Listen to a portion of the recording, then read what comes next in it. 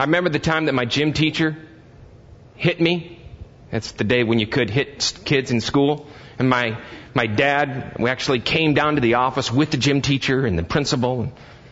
He was my Uncle Buck. I love that music, because that's kind of the music I put the Lord to. You know? You know? Don't you love that? That's not what we think, though, is it? We don't put that kind of music when we think of the Lord intervening and rescuing His people. Now, that's exactly what the Lord did. He stepped into the mess of everybody's life, the craziness of this world, and He laid the truth down. And the truth is, this is my daughter. These are my sons. Right? In Acts chapter 7, we see here that there's an amazing thing that's occurring when Stephen decides to give us this scripture. We're going to take 2 weeks to tear it apart. And I want you to follow with me, and what I want you to do today is I want you to look at this, and I want you to try to see, or you won't have to, it's not too much effort. You can see here this theme, there's a lot of themes, but I want you to see in here the theme of rescue that is going on as Stephen talks to the Sanhedrin here. Look at chapter 7, verse 1. Then the high priest asked him, "Are these charges true?" And to this he replied, "Brothers and fathers," he says, "listen to me," and here we go. "The God of glory appeared to our father Abraham." He goes all the way back to Abraham here. "The God of glory appeared to our father Abraham while he was still in Mesopotamia, before he lived in Haran. And leave your country and your people and go," or God said, "and go to the land I will show you." So he left the land of the Chaldeans and settled in Haran. And after the death of his father, God sent him to this land where you are now living. He gave him no inheritance there, not even a foot of ground. Still talking about Abraham here. But God promised him that he and his descendants after him would possess the land. Even though at that time Abraham had no child. Who was Abraham married to? Sarah. They didn't have a child. It was by only miraculous intervention that they had a child. Verse 6, God spoke to him in this way, "Your descendants will be strangers in a country not their own." And remember now, Paul talks to us. We're told in the New Testament, we're strangers. Kind of this nomadic people, this nomadic theme starts there. Just another thematic issue there for you. "And they will be enslaved and mistreated for 400 years. But I will punish the nation they serve as slaves," God said. "And afterward they will come out of that country and worship me in this place." And then he gave Abraham the covenant of circumcision to ratify the promise. "And Abraham became the father of Isaac and circumcised him 8 days later after his birth. And later, Isaac became the father of Jacob." Now we're walking down, and we can see here, I've eliminated Jacob out of our little timeline. But we're going from Abraham, we're going to Isaac. He doesn't spend a lot of time on Isaac. For those of you that don't know, remember that Isaac was the same son who went to the top of the hill with Dad, and Dad was asked to sacrifice Isaac. And what happened at the very end, before Isaac was going to be killed and sacrificed, what happened? Anybody remember? What?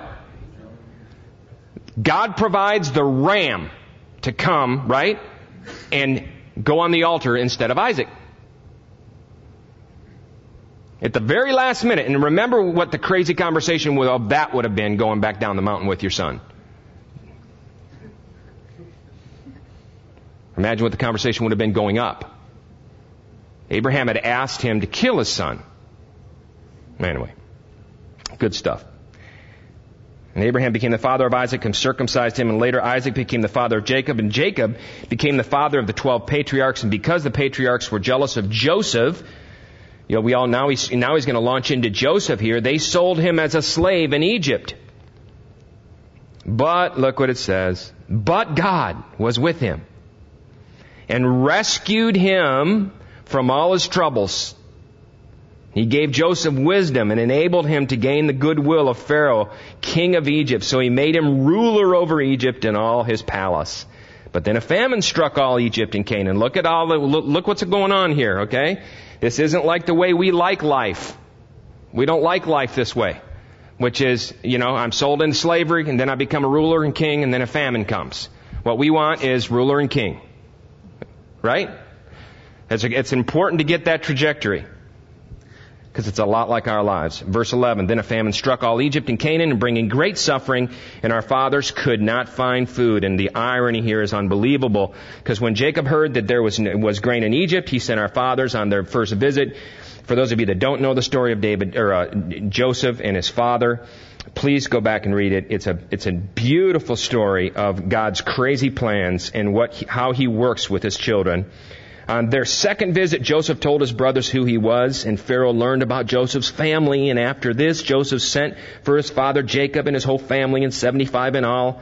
Stephen's going into detail here. He's giving it to him. Then Jacob went down to Egypt, where he and our fathers died, and their bodies were brought back to Shechem and placed in the tomb. Verse 17. As the time drew near for God to fulfill His promise to Abraham, which was, I will give you the land, and I will give you a people, the number of our people in Egypt greatly increased. And then another king who knew nothing about Joseph became ruler of Egypt. And he dealt treacherously with our people and oppressed our forefathers by forcing them to throw out their newborn babies so that they would die. And here we go. Now we're talking about Moses. And at that time, Moses was born. And he was no ordinary child.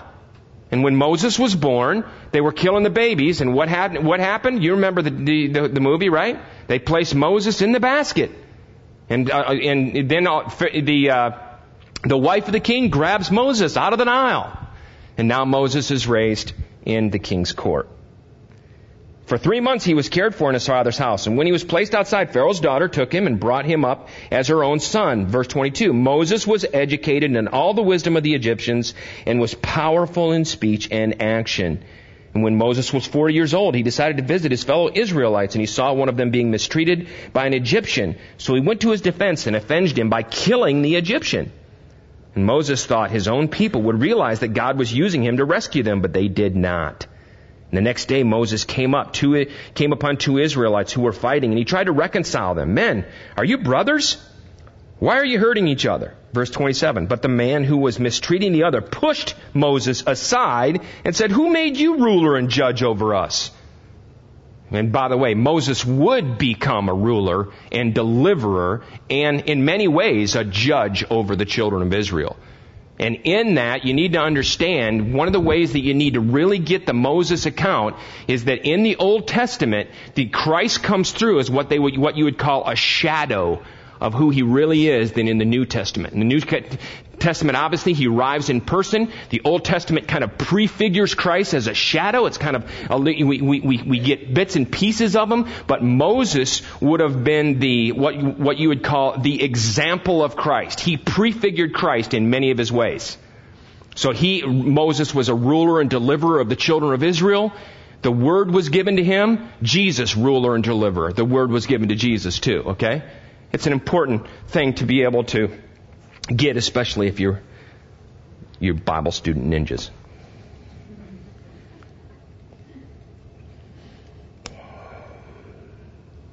Pushed aside. Who made you ruler and judge? Do you want, look what happens. Do you want to kill me as you killed the Egyptian yesterday? And when Moses heard this, he fled to Midian. There it is, fleeing again. Abraham fled. Joseph had to flee, where he settled as a foreigner. Apparently God likes this nomadic thing. And after 40 years had passed, 40 years. Hey, for those of you that are sitting here today, I know that you're probably like me in some things. There's some things that really have brought me a lot of pain in my life. I've shared those with you before. And my timeline isn't God's timeline on my pain.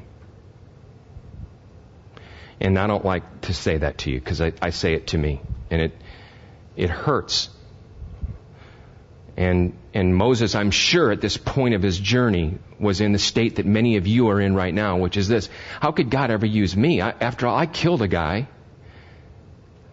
Think about this. I was raised in the house of Pharaoh. And I've ruined it all.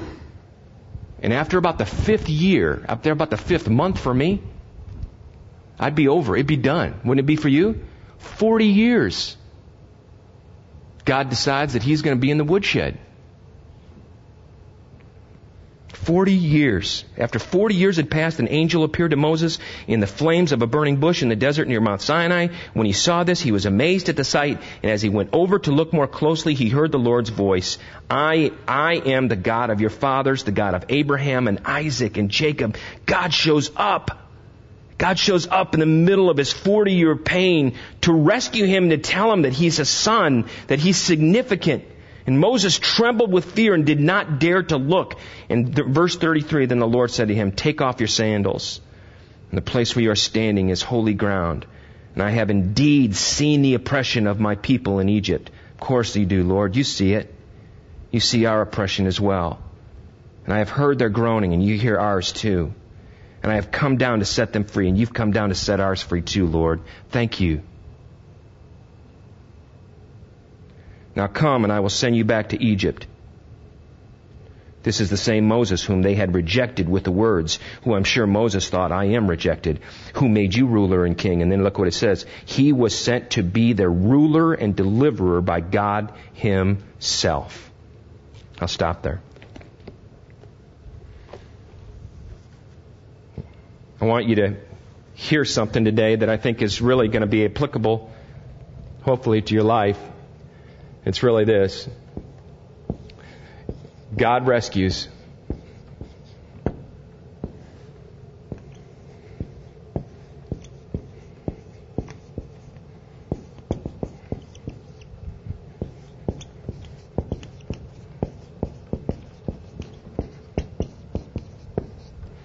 No one else or any other living thing does. God rescues. God rescues. God rescues. Philip Yancey said he believes that maybe the central message of the Scripture is the fact that God rescues His people, and He's not done rescuing. With Abraham, we see a man who had nothing. He was childless, without promise. He was a stranger in a foreign land. We see grace, God rescues. Grace rescues. We see Isaac in a hopeless situation, near-death experience. Grace rescues. Joseph dealt treacherously with his brothers. Moses thought he was probably done and over with, and all of a sudden he's revealed. God reveals to him a burning in a burning bush. I love it when God says, I have indeed seen the oppression of my people. We don't have a God who slumbers or sleeps, do we, my friend, even though we many times think that He does. The children of Israel, what were they? They were living under the tyranny of slavery. Yet God does what? What does He do? He sends a ruler and a deliverer to these people. Moses himself. Let me tell you what grace does at its core. It rescues. What situation are you in right now, brother, sister, my friends? What situation? Is it bleak? Is it filled with danger? Is it confusing? Is it hurtful? Is it prison? Is it addiction? Is it terrible emotional suffering? Is it past things that have taken place in your life that you don't think you could ever get beyond? God rescues. Jesus is your deliverer. Nothing else, no other living thing does. What should that tell us? Stop looking around. It sure does tell me that. When the situation is most dire, when all hope is gone, it's almost like this, you guys. It's almost like God wants to set up the story. It's almost like God wants to make it dramatic, so that it's just there's no chance, and He comes through. Think about a time in your life where you thought there was no chance, and the Lord came through. Let me make sure I give you some hope this morning. The Lord is a rescuer, powerful God who will come through for you in His time. Not my 5 months. maybe more like his 40 years. Tough to hear, huh? It is for me.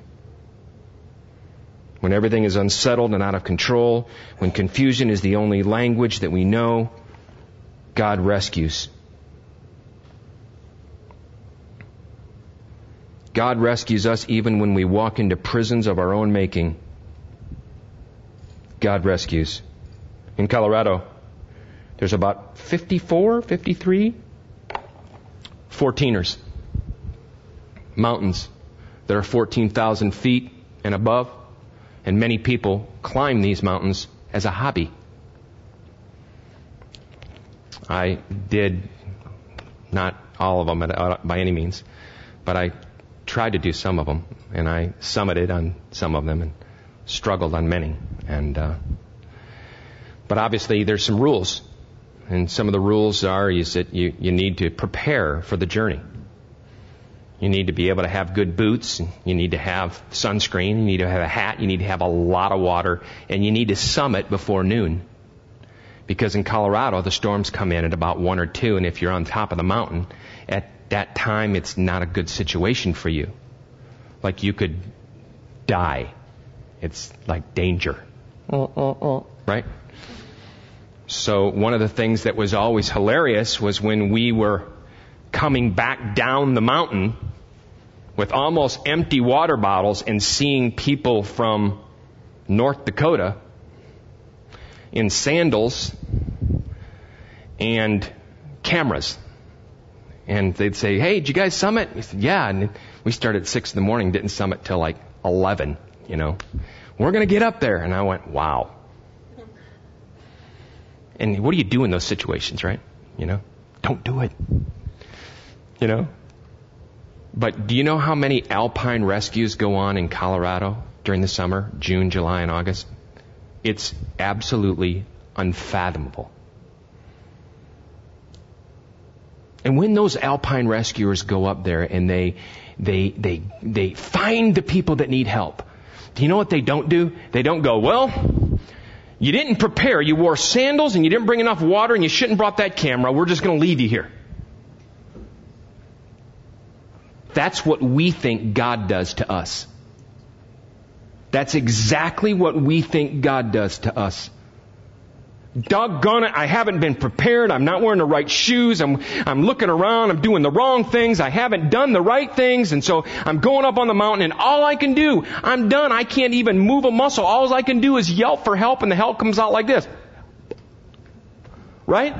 There's not even a voice.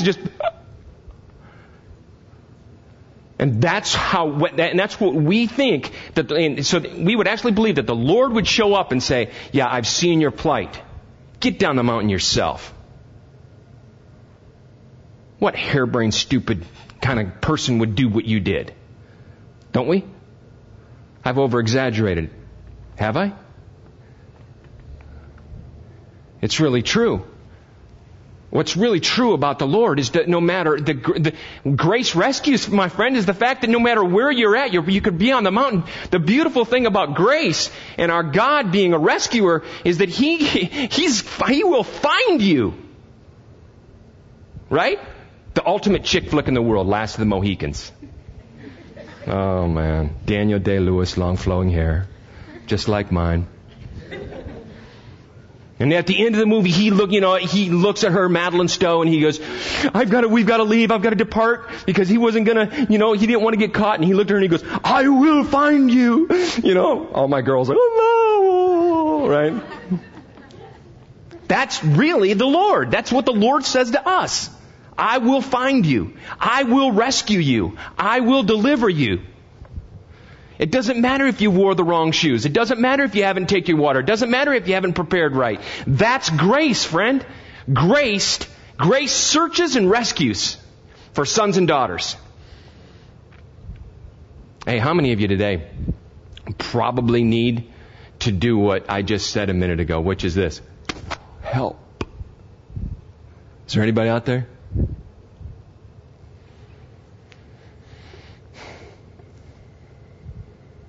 I say this all to you today because I want you to know something. And what I want you to know is that I believe that there is something very wrong inside of us about the way we think about rescue. Some of the things I'm going to say to you right now, I don't mean to tell you that, to say them to you to offend you. I just mean to tell you that this is very real in my life, and we'll trust that the Lord will make it real in your life too. First of all, if the truth were to be told, the fact of the matter remains is that we are very self-assured and confident people who know how to get things done. And we don't need to be rescued. Isn't it the truth? Or like the guy who was stranded at sea all alone in his little white boat or little yellow boat, however you want to call it, and all kinds of other boats come by to offer him help, and he says, "No, I don't need your help." And as soon as the big ocean liner flashes by, he grabs his paddle all by himself and just, "I'll make it. I don't need rescue." This last week I was sitting, we were over at Dave Burden's house, and my children were exactly like this. Eating a meal, and Hudson, their 2-year-old, is that right, 2? He's 2 years old, and he's full of just life, he's just, right? And these kids get to a certain stage in their lives when they get to be 2, where you try to help them, and they look at you and go, "I don't want your help. I can do it," they say. Right? You ever seen these kids? Your mama saw one. Trust me, it was you. He was over, I'm trying to help him with his food, and it's kind of fun. It's great going in and out of these kids' lives, It'd be great for my grandkids, So he's eating his food. He goes all done. And I'm trying to unstrap him. I'm having a terrible time with the straps, way out of practice. And I take him and I put him down. Get this now. I put him down on the ground, and he starts climbing back up into the chair. And I go, because he said, "I want to get down." He goes, "I want to do it." And I look over at Dave and he goes, "Let him do it." Right. That's me. That's me. I'm Hudson. Why would I need to be rescued? I can do it. I don't need a supernatural power. I don't need anything outside of myself. I can come up with the answer. I can do it. No matter what it is. No matter what situation it's in. I can handle it. I can do it. See, do you know what one of the darkest things is about me, and maybe it is true for you, is that I believe that I'm going to rescue me from me. I'm going to rescue me from me. I've got issues. You've got issues. Whatever they may be. And how I see rescue is, I don't see my Lord, my cross bearer, the God of Israel, the ruler and King of glory being my rescuer. I see me on that cross. I see me over my life. Do you? Because I'm going to conjure up some plan that's going to help me with my addictions, or I'm going to conjure up my massive need to be loved, or my selfishness. I'm going to work harder at my marriage. I'll go talk to the pastor. I'll go do this. Fill in the blank of all the things that come back to saying, we're going to create the plan for rescue. How about my Lord? How about your Lord, my brother, my sister? What would it look like for you to seek out the Lord as your rescuer and your deliverer from whatever it is this week? I mean it. I'm speaking really plainly with you this morning. I want you to think about this. I and this place is not your rescuer. It's impossible to think like that. It's not biblical. We're too messy. Us all here. We can't provide all of your rescue expectations. We're going to fail you. And then when we fail you, you'll go on the cycle again to go to the next place that says, I'm going to go find that next rescue people. If I can get the right search and rescue team around me, then I can somehow finally get that word. I can finally have a good life. I can finally live a life without pain. Let me just make sure you understand something. Finally is never true with human beings. Finally is true with the God of the Scriptures, who is our deliverer. That's the truth. The greatest thing, I think, in conclusion, that all of us can do as we think about this whole deal is how we can lay down our expectations on church and others and my wife and my boyfriend and my girlfriend and my friends in my koinonia group or my friends in my life group, or how we can lay it down and we can say, finally, the Lord, how do we unlock this truth that the Lord is our rescuer? Jesus Christ is our ruler and deliverer, and I find myself living my life a lot like the children of Israel. God's rescue plan is grace through faith in Jesus. Let me say this to you. This is interesting. This guy says this week. This is a quote. It's got to be more complicated than that, though, doesn't it? We think, where's the catch? We rebel against the notion that grace is our only means to victory because all that grace asks of us is that we trust Jesus. There's got to be a catch. We think that it somehow must be dependent on me. We cannot accept or believe that things might be easier than they appear. There are no rules, there's no rituals, there's no requirements, there's no secret codes or some special knowledge and need to unlock. Receive this morning in closing. If you need to receive it and close your eyes to receive it because I sure do need to receive it. I lift up my eyes to the hills. Where does my help come from? My help comes from the Lord, the maker of heaven and earth. He will not let your foot slip. He who watches over you will not slumber. Indeed, he who watches over Israel will neither slumber nor sleep. The Lord watches over you. The Lord is your shade at your right hand. The sun will not harm you by day, nor the moon by night. The Lord will keep you from all harm. He will watch over your life. The Lord will watch over your coming and going, both now and forever. Amen.